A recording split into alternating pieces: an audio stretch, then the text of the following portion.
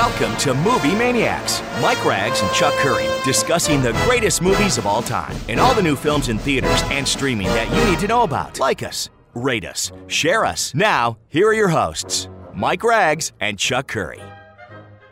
Hello, everybody, and getting ready for the new year. This is Chuck Curry alongside my co-host Kenny B, filling in once again for Mike Rags on a weekly podcast and our weekly radio spot on WOWO, Fort Wayne, Indiana. And also, Ken, we are heard on WXPM Cool 98.5 in Phoenixville. But yes, Kathy Bates still has him tied down. I'm sorry.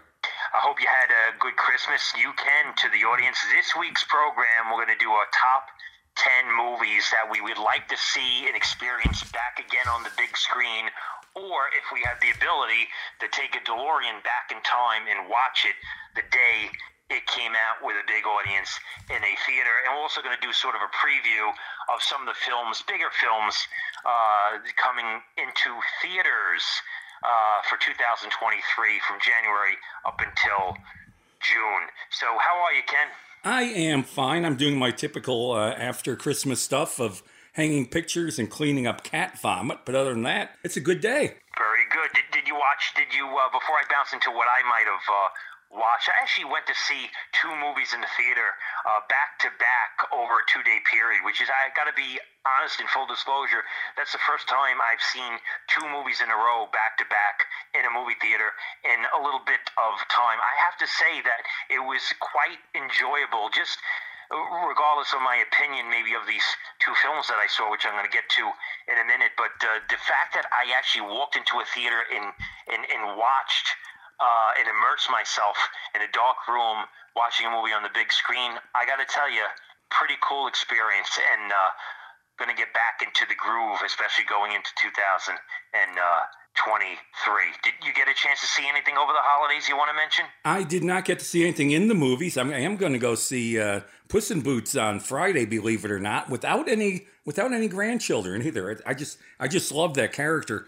But I did see Glass Onion, the Knives Out, when it came on to Netflix, and I got to ask, what is why were people excited about it? I thought it was one of the, first of all, he's got to get rid of that accent. I guess he's trying to do a Southern accent, but Craig was terrible. Daniel Craig, really? Yeah. Okay. The whole movie I thought was, I didn't really, I don't think it would have been doing very well if it had been in the theaters for a month, but that's just me.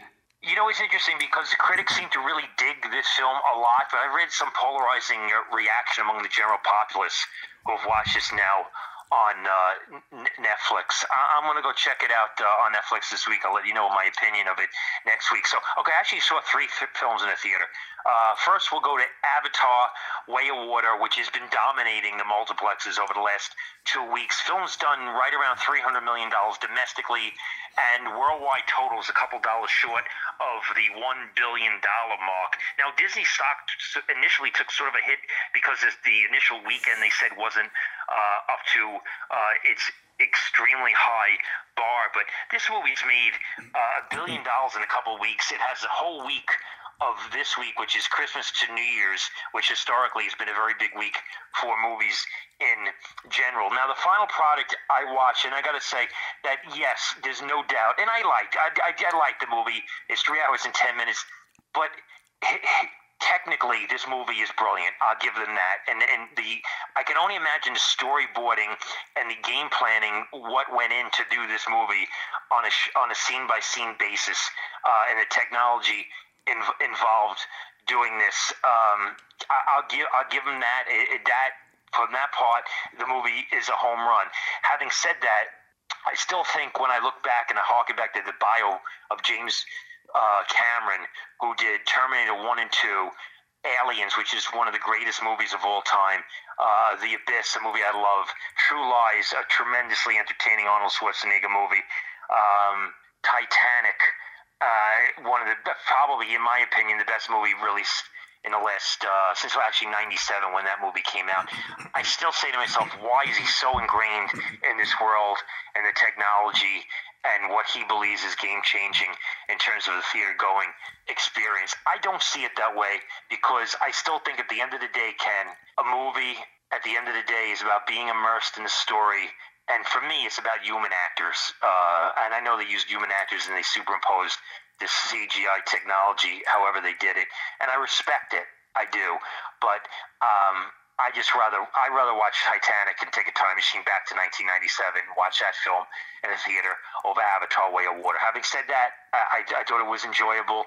I commend the technology and the work and the effort that went into it. And I got to tell you, I do hope it makes a lot of money because the industry needs it, and the theater chain certainly need it. So I give Avatar: Way of Water a 7.5 out of 10. I also got a chance to see Steven Spielberg's The Fabelmans, which is basically an autobiographical look at Spielberg's childhood. And that's really what this movie is about. It is about his childhood and his initial development and his love of film.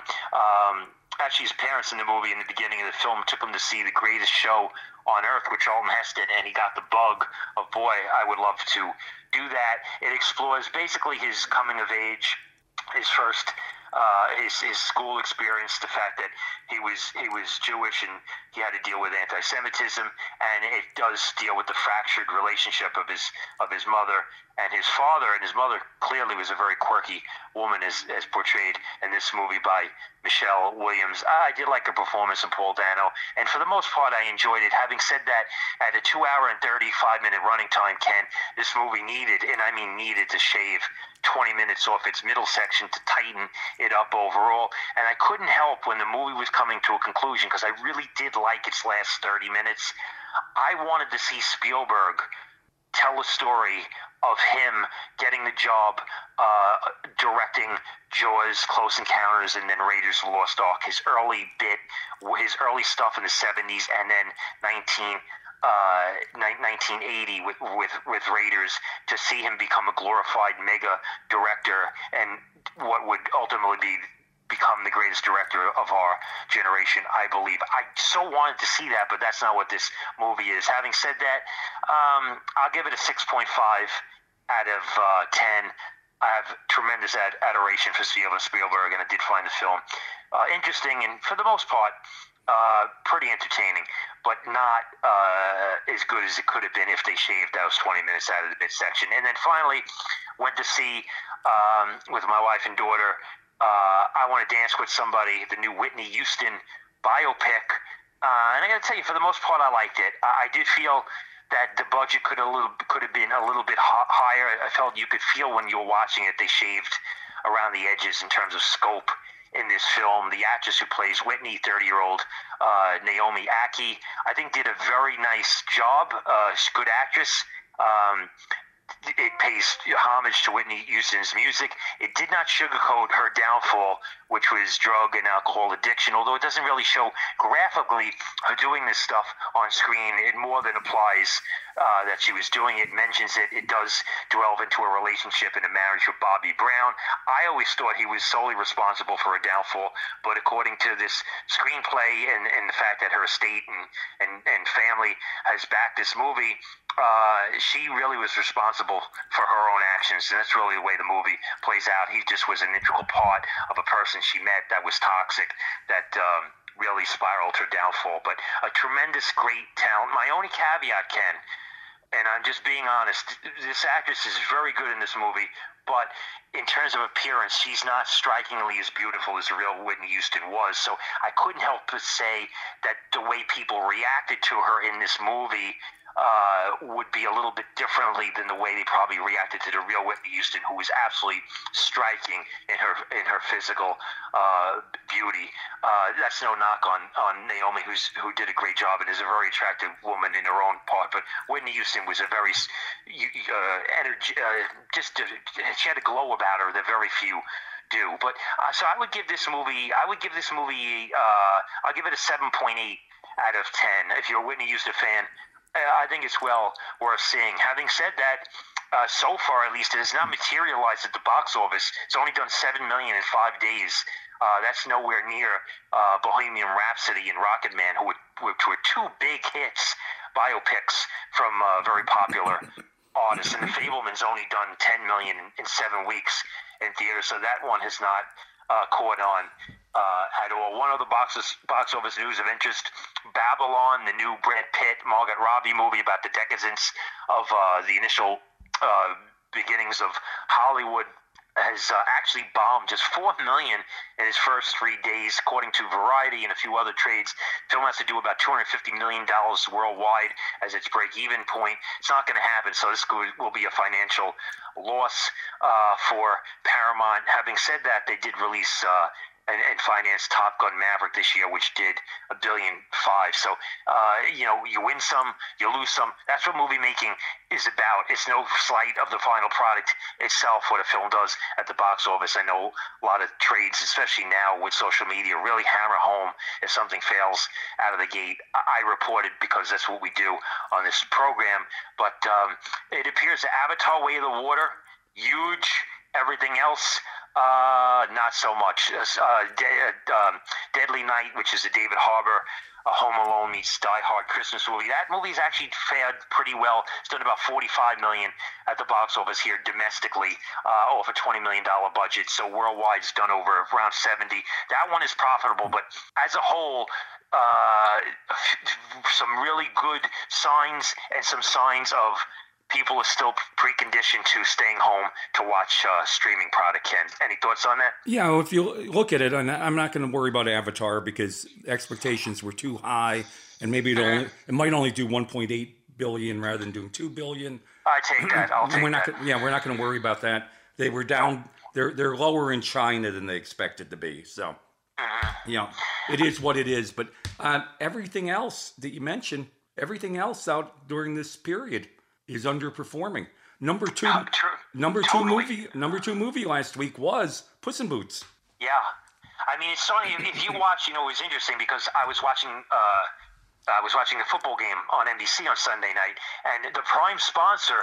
I mean, every other commercial was a new trailer to Puss in Boots. So they spent a lot of money during that football game, and it got a bump the next day in theaters. And word of mouth on the film is good. I do expect that film to do pretty well at the box office this week, which I said historically it usually lifts all the tide lifts all boats this weekend. Having said that, we are certainly in a brave new world where nothing is the same as it used to be. So we'll talk about that more next week. Before we get on to our top 10 movies that we would love to see back on the big screen, go back in movie history. This week in film history, December 19th, 1976, a little movie that became a big movie and a massive franchise going forward, Rocky, came out in theaters. I actually remember, Ken, seeing Rocky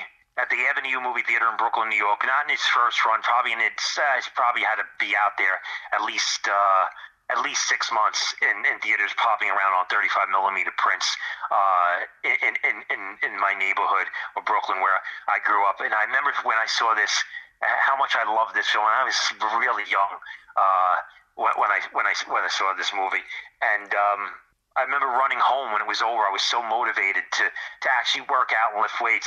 It's really just stimulated me. And that Bill Conti theme song, "Gotta Fly Now," pretty awesome. An iconic movie, Rocky, came out this week in theaters, December 19th, 1976. Yeah, you have memories of Rocky? I have a strange memory of Rocky. I was supposed to see Tell me. I was supposed to see it with my girlfriend, who became my first wife. Wow. Okay. How long is this story?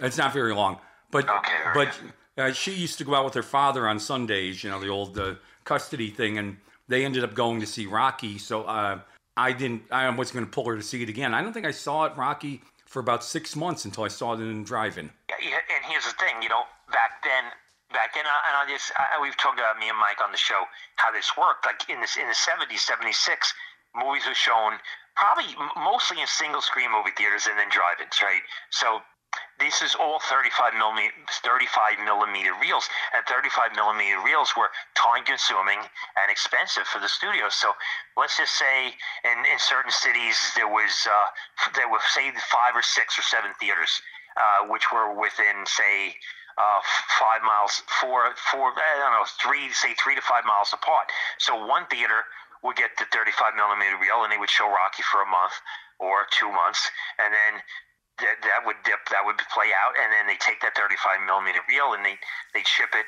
to a theater 3-4 miles away, and that theater in your neighborhood would have it. It was a very different world, but what that did is it built tremendous word of mouth. It built anticipation, and those movies like Rocky played well over a year, and I mean well over a year, sometimes 2 years in theaters, because that's how many people wanted to see these films, and you didn't have movies playing on 3,800 screens, which we do now. I mean, actually, I stated last week on the program, Avatar: The Way of Water's on worldwide, 55,000 screens. Yeah, and the thing Think is, about that. They don't have anything else to put on as part of the problem. Plus, you need extra screens because of how long it is. But you come from the big city, and went neighborhood to neighborhood. In a city like Scranton, we were 120,000 people at the time. We had 5 movie theaters. Only one theater would ever get a movie. And if it was good, it would just keep getting held over. And so it was the kind of thing where it was hit or miss which one would get it, but you would go to all 5 theaters depending on what was playing in them. And you're right. Yeah. But the difference is, when it played on that one theater in Scranton with probably 500, 600, 700 seats, it's the same as playing a Cineplex in 10 theaters that hold 50 people. And I think it's something we can actually, when we can relate to when we talk about our to see list, or the movies we'd love to see on the big screen. It was even much more of a movie experience, because back then you're not talking about filling the biggest theater in the multiplex that holds 100 people. You were talking about 500-600 people in a theater. Yeah, I mean, like, I'll give you an example, and me and Mike talk about this all the time, because our greatest experience on the big screen was at the Ziegfeld in New York City in June of 1993. But I remember going to the city a lot, New York City I'm talking about, and in 1990, when Edward Scissorhands came out. I remember getting on the train from Brooklyn, going into New York, and seeing Edward Scissorhands. It was Saturday afternoon at Christmas season. I think it was the week between Christmas and New Year's, or before Christmas.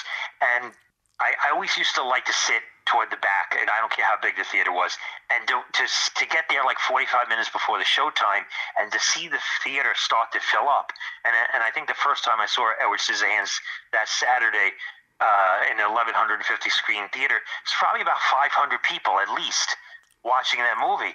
And it's just such a cool experience to sit in a single screen theater and have all those people watching a film. And they're obviously, the reason they can't do that now is because the real estate, it can't support itself on one screen, because there's so many screens around the country that after the first weekend you'd be basically playing the flies, and if you have to contract for 2, 3, 4 weeks, it'd be a dead dormant model. So, but I do remember those times, and I like that stuff very much. Couple birthdays of interest.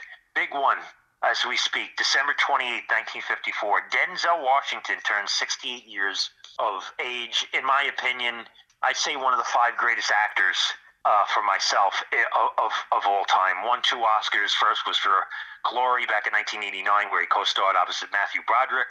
Second was Training Day in the early 2000s. Great performance, playing very different type of roles. He's been in 6, if you count Equalizer 3, which comes out in theaters this October, 61 feature films. I believe he started on the TV show Saint Elsewhere.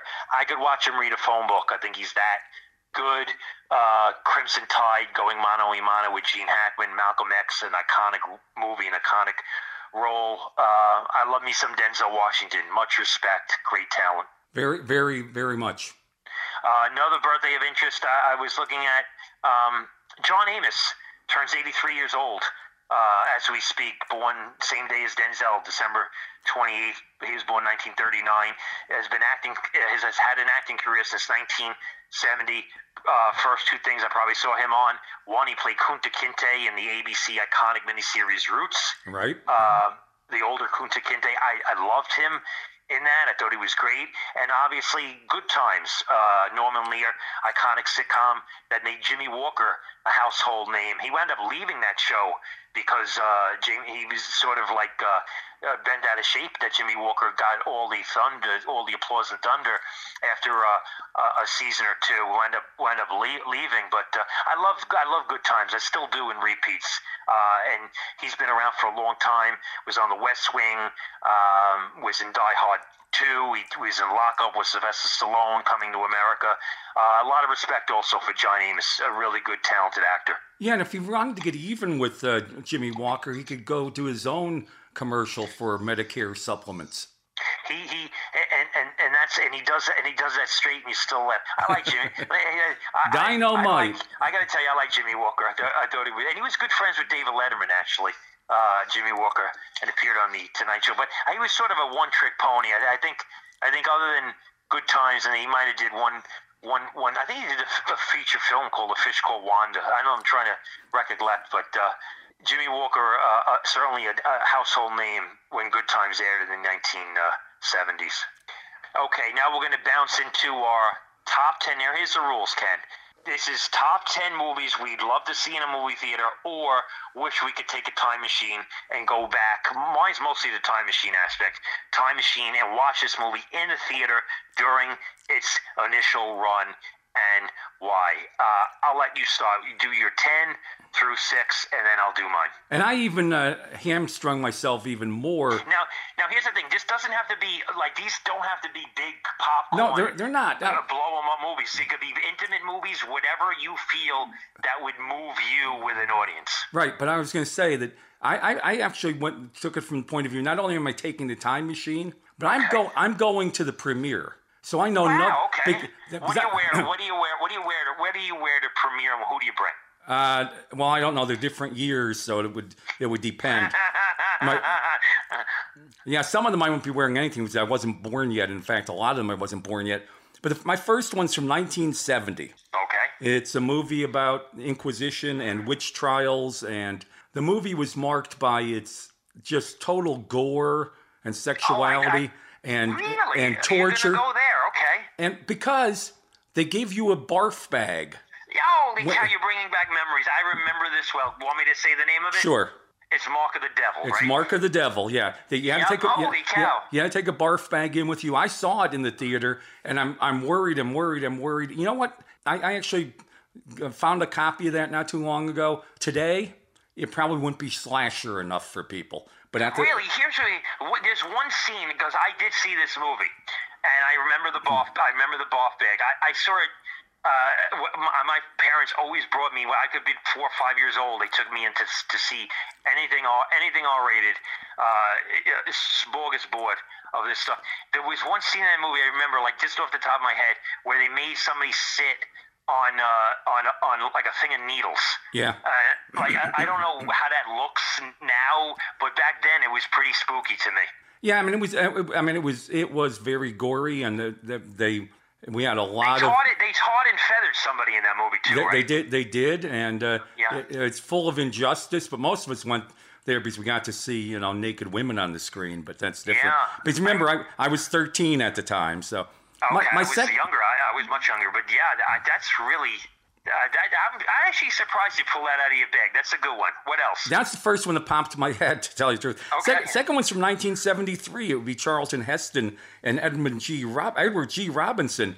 And I want to be there in the theater when you first hear, and this is a spoiler, folks. If you haven't seen the movie yet, turn away. If you haven't seen Soylent Green, turn away. The first time you heard Soylent Green is people. I want to see how the audience reacted. I actually did see this movie in a theater. I saw this movie at the Avenue Movie Theater in Brooklyn. I tell you, I like this movie a lot. One of my all-time favorite scenes in the movie is when Charlton Heston goes to that facility, and Edward G. Robinson has made the commitment to euthanasia himself, right? And Dick Van Patten is the person who is orchestrating this, and It's by your own free will, and this is how they helped eradicate a mass overpopulated culture. So Edward G. Robinson, who's extremely likable in this movie, is Charlton Heston's roommate, and actually Edward G. Robinson was sick at the time, and he passed away. Actually, I think within a couple months after filming this very scene. But when they're playing that beautiful Beethoven music, and he's looking at these images on screen of a peaceful nature, and Charlton Heston is telling Dick Van Patten to turn on the audio. He wants to. That's very powerful stuff, Ken. Very good. Great movie. And again, you want to be there the first time, not knowing how it's going to end. Remember, my daughter told me that he's dead when I went to see Sixth Sense, so she ruined that for me. And I agree. I think people walking out into the lobby when that movie was over, that had to be a really interesting, thought-provoking conversation. There's a lot of thought-provoking conversation to be had with Soylent Green. And my number 8 movie I saw in the movie theater in 1968. It starred Linda Harrison as Nova. I only mentioned Linda Harrison as Nova because in doing my research, I realized she was born in Berlin, Maryland, where I do my broadcasting from. So she was a local. You probably know Charlton Heston, Roddy McDowall, and Kim Hunter better than you do Linda Harrison. But it was Planet of the Apes. And I'll tell you something. I didn't expect... Again, turn your head if you haven't seen the movie. I didn't expect damn you all to hell and seeing the Statue of Liberty. That was such a powerful moment. And I saw it in the theater with probably 600 people. Wow, that's really cool. What theater did you see it and where? I would have seen that in the Comerford Theater in Scranton. Yeah, okay. I have a Planet of the Apes movie on my list, but it's not that one. And I did it for a different reason. But I got to tell you, I remember seeing this, not in its initial release, but in re-release, and it still was packing him in. Planet of the Apes is still one of the most thought-provoking movies ever produced. And I still say to myself, the shot when the spaceship is in the water, right, in the beginning, when it crash lands, which is, until we don't know at the end, Earth, I still say to myself, how did they shoot that? How did they shoot that scene? How did they shoot that scene? It still perplexes me. Everything practical. Iconic movie, great pick. What else you got? Number 7. Now this one I picked because of Madeline LeBeau. You might not realize Madeline LeBeau was 18 and 19 while she was filming this movie. It was 1942. Of course, Humphrey Bogart and Ingrid Bergman were the stars. But Madeline LeBeau plays Yvonne, the girl who, when the Germans start playing the German song "Something on the Rhine," then Victor Laszlo goes up to the band and says, "Play the Marseillaise," and Rick says, "Play it." The girl who's playing the guitar, who's crying, is Madeline LeBeau. Now, she's a teenager. She is a refugee from France. And you're sitting in a movie theater in 1942, about a year after Pearl Harbor's been bombed. We're still in the quiet war as far as Europe. We are fighting over in Asia. And just the raw emotion of that movie and that scene, to me, that is one of the most iconic scenes in movies. And I would have loved to see it when it first happened and be in the 1942, be in 1942 when everything going around it. And also, having seen Casablanca on a huge screen now and the big screen at Pocono Cinema, huge screen over in London, when you see that with a group, there's a lot of humor in that movie that you usually don't pick up when you're seeing it by yourself. But I would love to see that just for the powerful emotions of that during the war. Good pick. Is that your 10 through 6? That was number 7. Number 6, 1998, Tom Hanks, Matt Damon. Just give me the opening sequence of Private Ryan. I saw it a little bit after it opened, but I can remember people saying that my secretary had gone to see it with her father. He had to leave the theater because he's a veteran. He said that opening scene was too real. The Normandy scene, yeah. The Normandy scene. Yeah, it's a tremendous sequence. And obviously you realize talk about the ultimate sacrifice. I mean, those men who got off that harbor, obviously most of them had to realize that their odds of survival were not very good. That is a great movie. And I remember seeing that in the theater. Very powerful. And its playability. That movie's still one of the most popular movies since its release, especially when that comes on. You're changing the channels, and that's on cable. That's one of those movies that absolutely hooks you, and it sort of makes you realize in the aftermath and the rubble and the devastation of what happened in Harvey Weinstein's horrible downfall, self-inflicted, disgusting human being.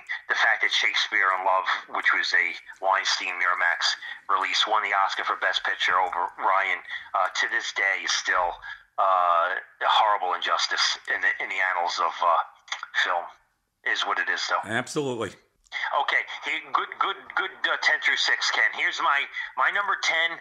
I went with Beneath the Planet of the Apes from 1970 because I would love to go back in a time capsule and re-experience that second half of that film with a sold-out audience, which they did something you don't see in film at all, meaning taking the lead character from the original, Charlton Heston's Taylor, and Heston didn't want to come back for the sequel, but agreed to do it because it was so important in his career, the first film, and he owed to the producer to do this. Comes back in a supporting role as Taylor in this movie. James Franciscus plays the lead, and when they meet for the first time in this film in the third act, to me, it's just one of the most interesting things in film history. Now, the first half of this film is very pedestrian, but the second half, and I've talked about this to Mike on this program, the second half of Beneath the Planet of the Apes, for me, is one of the most interesting genre pieces I've ever seen in a movie. They take daring chances. They take shots at religion. They take shots at conservatism. There's all sorts of metaphors in these original 5 movies, but the second half of this movie, where Heston and James Franciscus meet and merge and fight the apes, and then they have the mind control people of these mutants have mind control and making them battle against each other. I just find it fascinating, and it's so downbeat. I mean, they kill Nova off, and then they killed Franciscus off, and then Heston gets killed off, and the world blows up. Movies don't get more downbeat. That was a G-rated movie back in 1970. I think one of the most interesting sequels ever made, but I would love to sit in the theater and watch this with a sold-out audience for that second half of that film. Number 9, let's go back to 1984. I'd love to re-experience Beverly Hills Cop with a sold-out audience opening week in the theater. One of the great times I've ever had in the theater. So there's multiple, like 8 or 9 times. Came out originally December 5th, 1984. Eddie Murphy, Never Better, supporting cast, Judge Reinhold, John Astin, Bronson Pinchot. So good. This movie is funny, it's entertaining, it's exciting, and the audience ate this up, laughed, howled, screamed, clapped. It was all there. That's my number 9. Number 8, I'm going to go more intimate. The Shootist with John Wayne from 1976, original air date, movie release August 20th, 1976. To me, John Wayne's last film, and for me, his best film. I just watched this actually, Ken, the other day on my big screen TV at my ice cream parlor, and I got to tell you, there's something very special about this movie. Wayne's performance, the fact that he was not in good health, the fact that his character goes out the way he wanted to. Ron Howard, great in this movie. Lauren Bacall, awesome in this movie. Scatman Crothers. But this is the John Wayne show. Poetic, beautiful, moving, emotional. It's all there. And I would love to sit in the theater and watch this with a fan of Wayne's crowd. So that's my number 8. Number 7, talk about audience participation movies. Boy, would I love to go back to 1974 and watch The Longest Yard with Burt Reynolds on a big screen with a crowd, because this is one of the first fortes in where audiences would yell back at a movie screen. I didn't see it in theaters, but this is what I heard. Funny, good screenplay, Reynolds at the top of his game. And as me and Mike always say, if Burt Reynolds has a good toupee in a movie, it's usually a good movie. And this was a terrific entertainment. Number 7 for me, The Longest Yard. Number 6, this movie came out December 26th, the day after Christmas, 1973. And boy, oh boy, just for its iconic cultural status, I would love to take a time machine and go back and see The Exorcist in New York City with a sold-out audience, lines around the block. Think about this, Ken. The Exorcist came out the day after Christmas and had people lined up around city blocks, fainting, walking out of the theater disturbed, some throwing up. People, I knew, I was young because I didn't see this in a movie theater, but I knew people in my neighborhood. I've told this story on the air with Mike before, that had to see psychiatrists. These were teenagers who saw this, parents took them to see this movie, had to see psychiatrists. It was that affecting on their mind because they weren't exposed to what we are now. So this really hit them hard. And if you grew up Catholic, The Exorcist is a wallop of an emotional experience. So just for the whole cultural aspect of everything surrounding this film and its ultimate storytelling greatness, I'll go with The Exorcist as my number 6.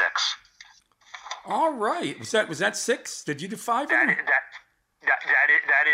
is my 6. So number 10 was Beneath the Planet Apes. Number 9, Beverly Hills Cop. Number 8, The Shootist. Number 7, The Longest Yard. And number 6, The Exorcist. Okay, and I actually did see Beneath the Planet of the Apes and The Longest Yard in the theater right after they first came out. It was Cool. both were great experiences. I do remember that. One thing about, you mentioned The Longest Yard, one of the reasons why that is great in the theater is comedies are much better in a theater. Agree. And that's my number. For my number 5, I messed up counting again, and I left one off the list here. So my tie for number 5, because it's going to represent the comedies, is I didn't get to see Home Alone in the theater because, as I told you last week, they wouldn't let my children in England because they weren't old enough, despite being with their parents. So I've only seen that on television. I would love to see that in the theater because you laugh a lot more, especially the slapstick kind of comedy they have. And, of course, my favorite from 1974, which I saw in the theater but wasn't packed. I want to see it packed. I want to see it packed with liberals just for the heck of it. And, of course, that's Blazing Saddles. Those are movies that if you see them on television, it isn't the same as seeing them with a big group of people. No. Well, here's the thing. Let's talk Blazing Saddles for a second. My parents, when I was very little, took me to see Blazing Saddles in the movie theater.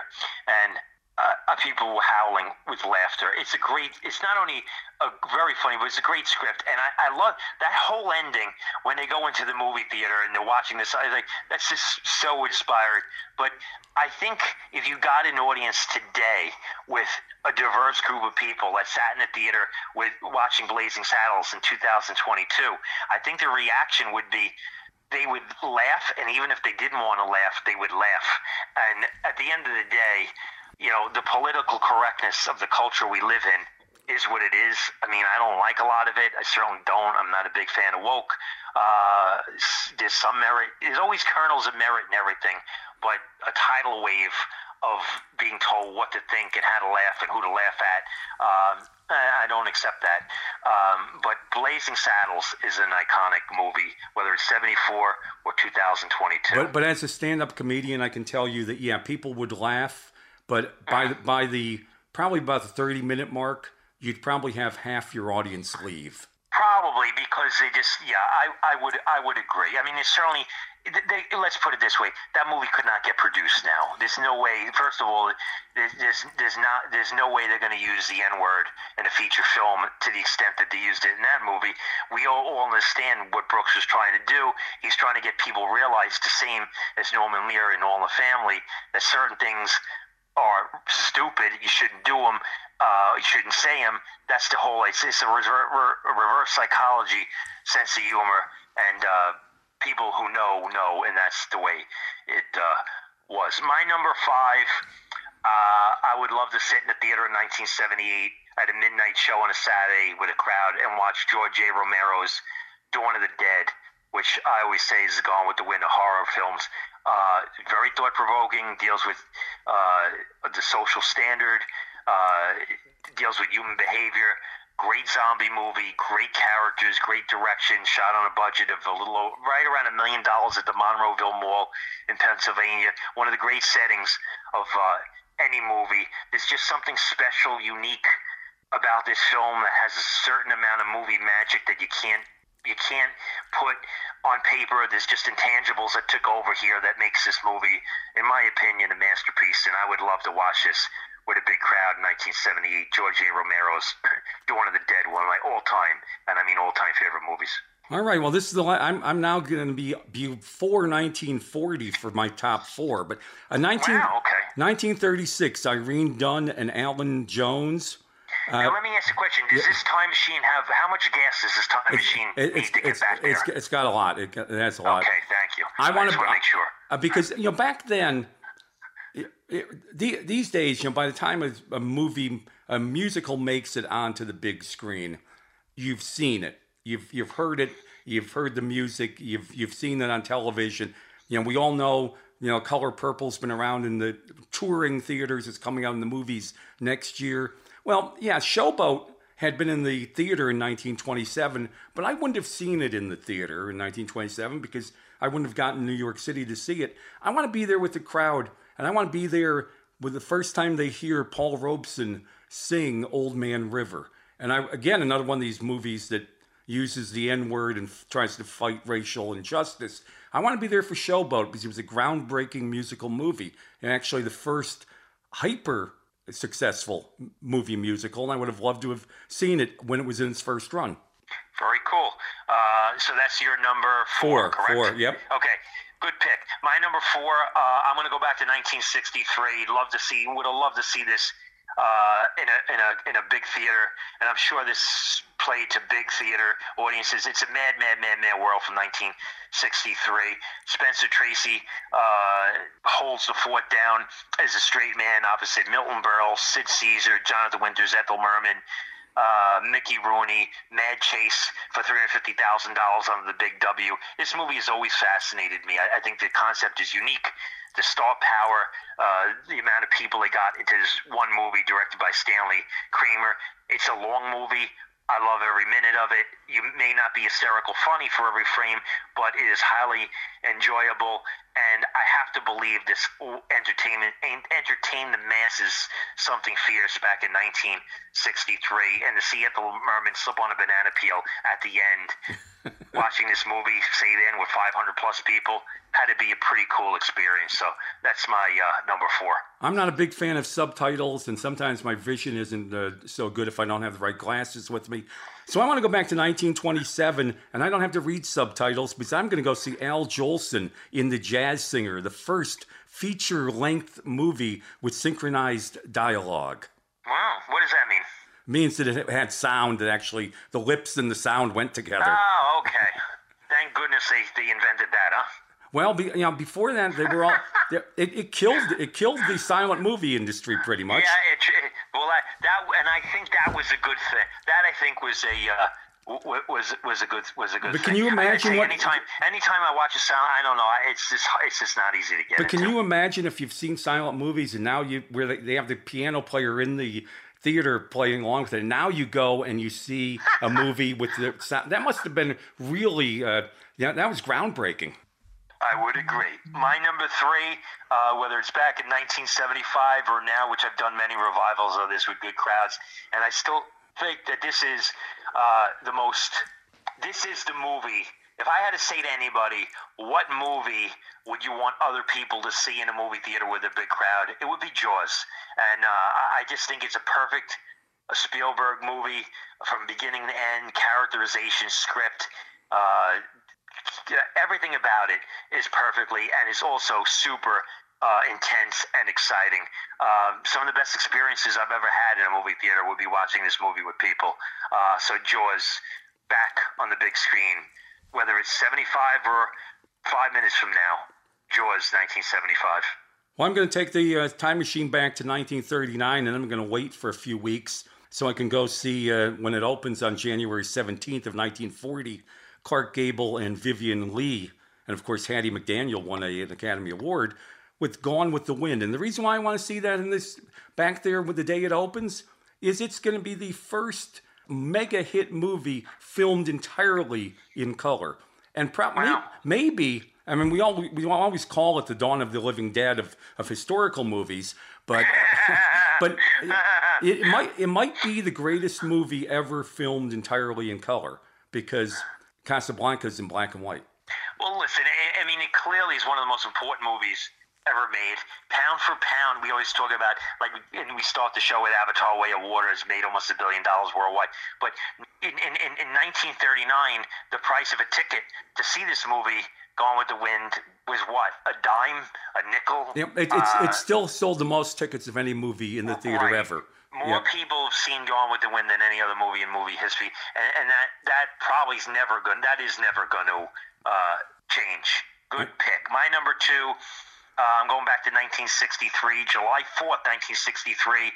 The Great Escape, John Sturges' Great Escape, opens. To me, a childhood favorite. This film, I did a revival of it a few years ago, and it's just awesome. One of the great casts. I think, to me, a perfect film. Direction, cast assembled, Steve McQueen, James Garner, Richard Attenborough, Charles Bronson, James Coburn, Donald Pleasance. By the way, a couple people have said recently that I look like James Coburn. I've also had some people say I look like Billy Bob Thornton. So yeah. I don't know if they look alike. And my mother said I had the face for radio, so I don't know. This is and a score by Elmer Bernstein. Steve McQueen's motorcycle jump in the third act, simply iconic. I could watch this movie, never get tired of it. I love every frame of it. I think it's an absolutely perfect film. My favorite World War II film of all time. Would love to see this back at a theater in 1963. July 4th weekend, The Great Escape. Great movie. Well, I took my time machine back to 1939 because not only am I going to see a movie, but 2 days after it opens is my mother's 20th birthday, so I can take her to see the movie. Somehow, if our time machine works the right way. And that's very thought-provoking. But yeah. And this movie was not shot entirely in color, and probably had the greatest use of the switch from color to black and white back to black and white, because we only have color while she's in Oz, or unconscious as it might be. And that would be Judy Garland in The Wizard of Oz. I want to be there because this is the first really big movie, because it was out a few months before Gone with the Wind, to really feature, because color, even though it had been around since 1902, it was very expensive. And to see it in color, because the colors in that movie are amazing, as you know, on the big screen, but also to have heard Somewhere Over the Rainbow, never having heard it before, in a theater filled with people. I bet you got applause at the end of that song. I would almost guarantee that would be an absolute fact. So that's my number one, Wizard of Oz, 1939. I can't argue that is a great pick. You know, it's what they call timeless. You know, 1939 just feels like it was shot yesterday. The purity, the entertainment, Judy Garland, just incredible in that movie. Number one to me, you know, it would have been. I'm not going to mention the Beside Adventure because that would always be my go-to. And I'm doing as we speak. I'm about 6 hours away from watching the Beside Adventure on a big screen with about 30 people that some of my employees and some people I know in the area are going to come out and watch it on the big screen. I bought some food, so I'm actually excited for that. But as a counter move to that, my number one would be, I would love to go back to 1974. I remember the anticipation I had waiting to see this. I didn't see it this opening weekend because it wasn't in my neighborhood as of yet. It opened in New York City, and I remember going to the newsstand, and I always loved to see the full page ads in the movie section, in the middle of the section. The Towering Inferno, one of the great star pairings of all time, and Paul Newman and Steve McQueen. After the Beside Adventure, how much I love that film, I could not wait to see Irwin Allen's next movie. And this movie delivered in spades, even bigger in scope than the Poseidon Adventure. Again, like that film, great cast. The movie delivers, directed by John Gillerman, who did, I think, a fantastic job juggling the egos of two of the megastars of its day. But the effects, all practical, a lot of them done with upscale miniatures. This movie delivered. I just simply adored watching this movie in a movie theater, and I'd love to recreate that one more time, to go back in 1974 and watch The Towering Inferno on the big screen with a big crowd. And I can't imagine the big crowds that saw this film and how, because you didn't see stuff like this on the big. This was truly a spectacle movie, and the stunt work. Everything about it was terrific, and especially the performance of Steve McQueen, who took a very good movie and made it great by his just star power in this film. So Towering Inferno would be my number one. It's just a good list, Ken. Yeah, well, we've been able to. We did 21 different movies. That's pretty good. We do not. We don't overlap very much. I don't know how much. I don't think we're going to have a lot of time for our 2023 preview. You got 5 minutes. we've got 5 minutes, so we'll start, and then next week we'll continue. That good list. That was a lot of fun. Getting into January at the box office, I got a good feeling about this. There's a movie called Megan, and it's about an animatronic doll that this household gets to have friends with their daughter who needs to make friends. And what happens to animatronic dolls? Well, they go bonkers and they become violent and they start killing people. And it's just something really interesting about this trailer. It's not a new concept. They've done this sort of thing before, but the technology they're using here appears a little bit unique.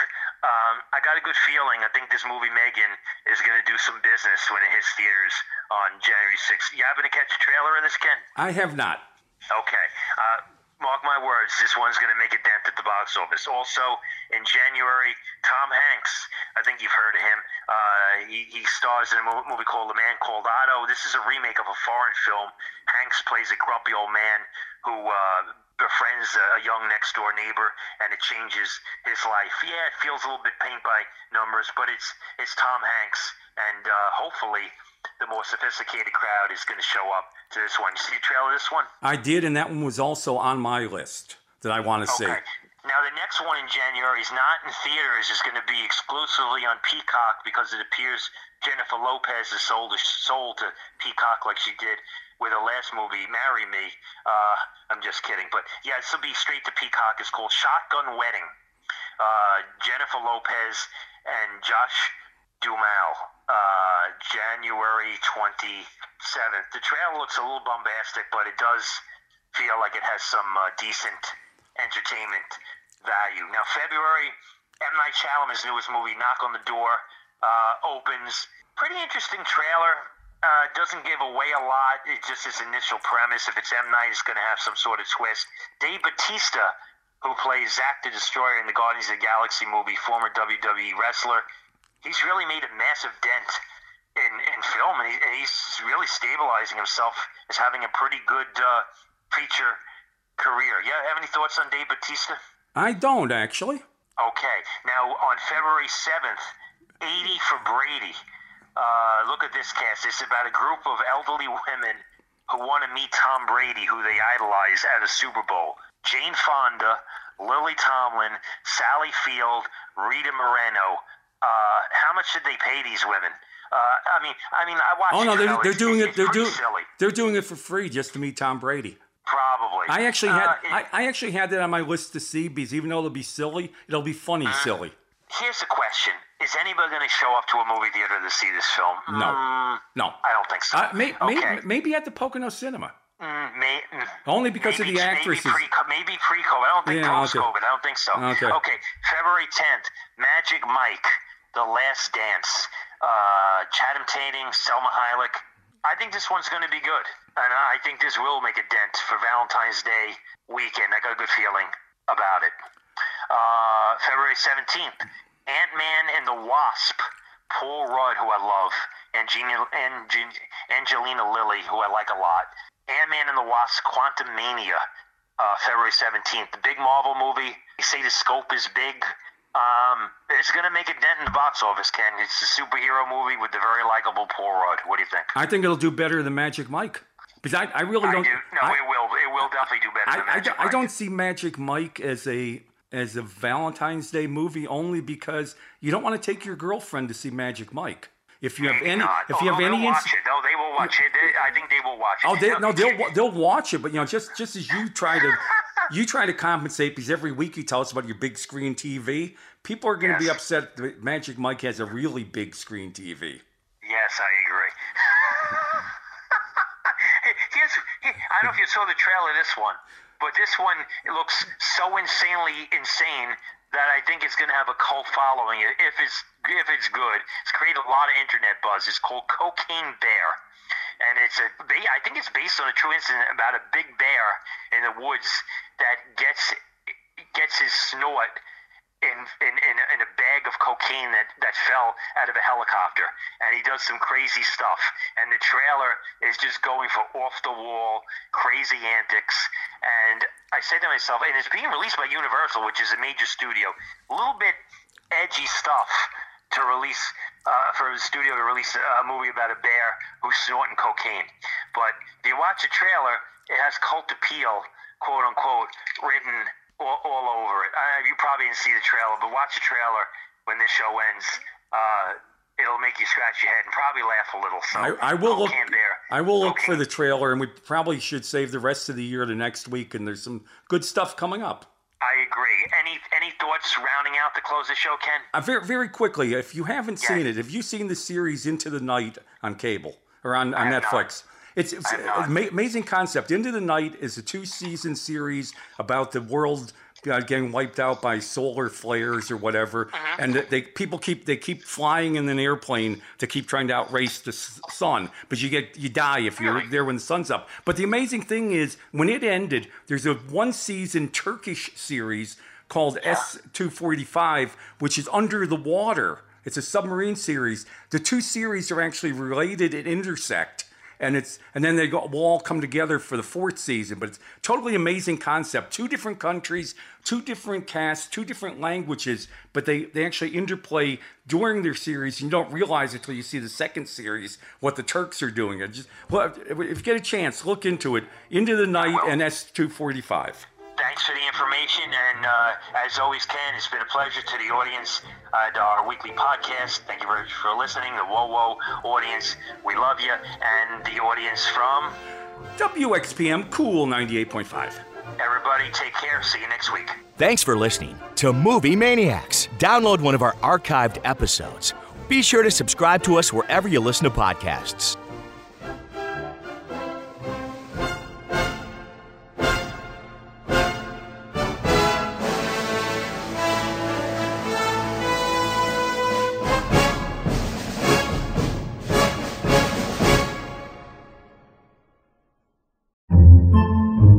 Podcasts by Federated Media.